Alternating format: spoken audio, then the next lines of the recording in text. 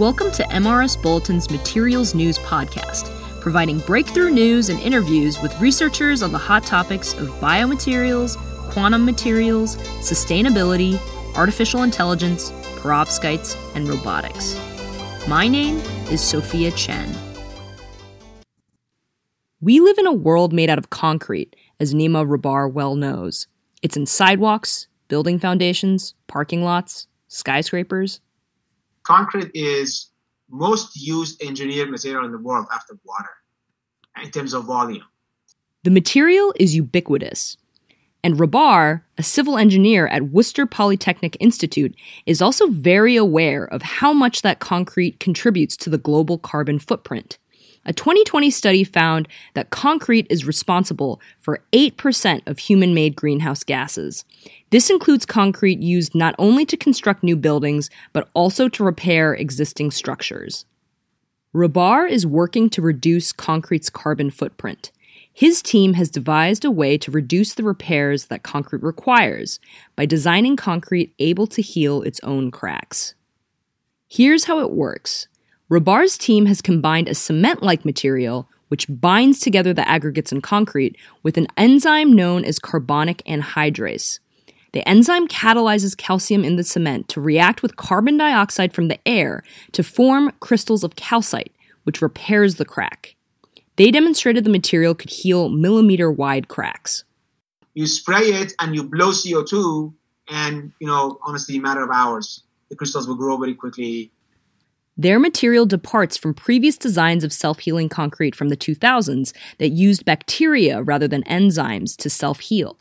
Similar to what happens in Rabar's material, the bacteria in the concrete grew calcite crystals on their surface to close narrow cracks. While the idea was creative, it presented problems. The bacteria repaired cracks very slowly, bridging about 400 microns in about a month. In addition, it's a hard sell to builders to use bacteria in their structures because they connote something unhealthy, although Rabar says that the health effects of such bacteria in buildings is not known. Rabar's enzyme, on the other hand, heals cracks 10 times as wide in a matter of hours. He also says it's safe to use, as you can find carbonic anhydrase in the human body. Actually, it's in your gut, so there's no health effect. To test their material, they compressed samples of it and compared them to control cement samples. In one test, they made cube-shaped samples, some of which had millimeter-scale holes drilled into them as a defect. They repaired the specimens with two different methods, one with the conventional cement paste and the other with the enzyme. With the enzyme repair, they could reach 85% the compressive strength of the undamaged sample, whereas the conventional repair achieved only 73%. For the purpose of waterproofing and sort of plugging the pores and holes in the system, it works really nicely.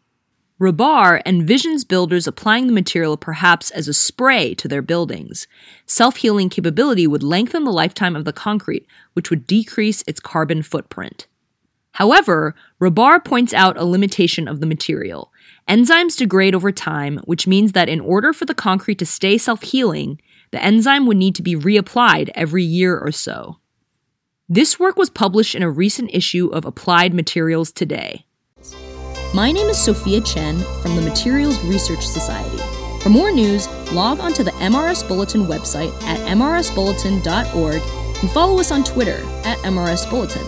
Don't miss the next episode of MRS Bulletin Materials News. Subscribe now. Thank you for listening.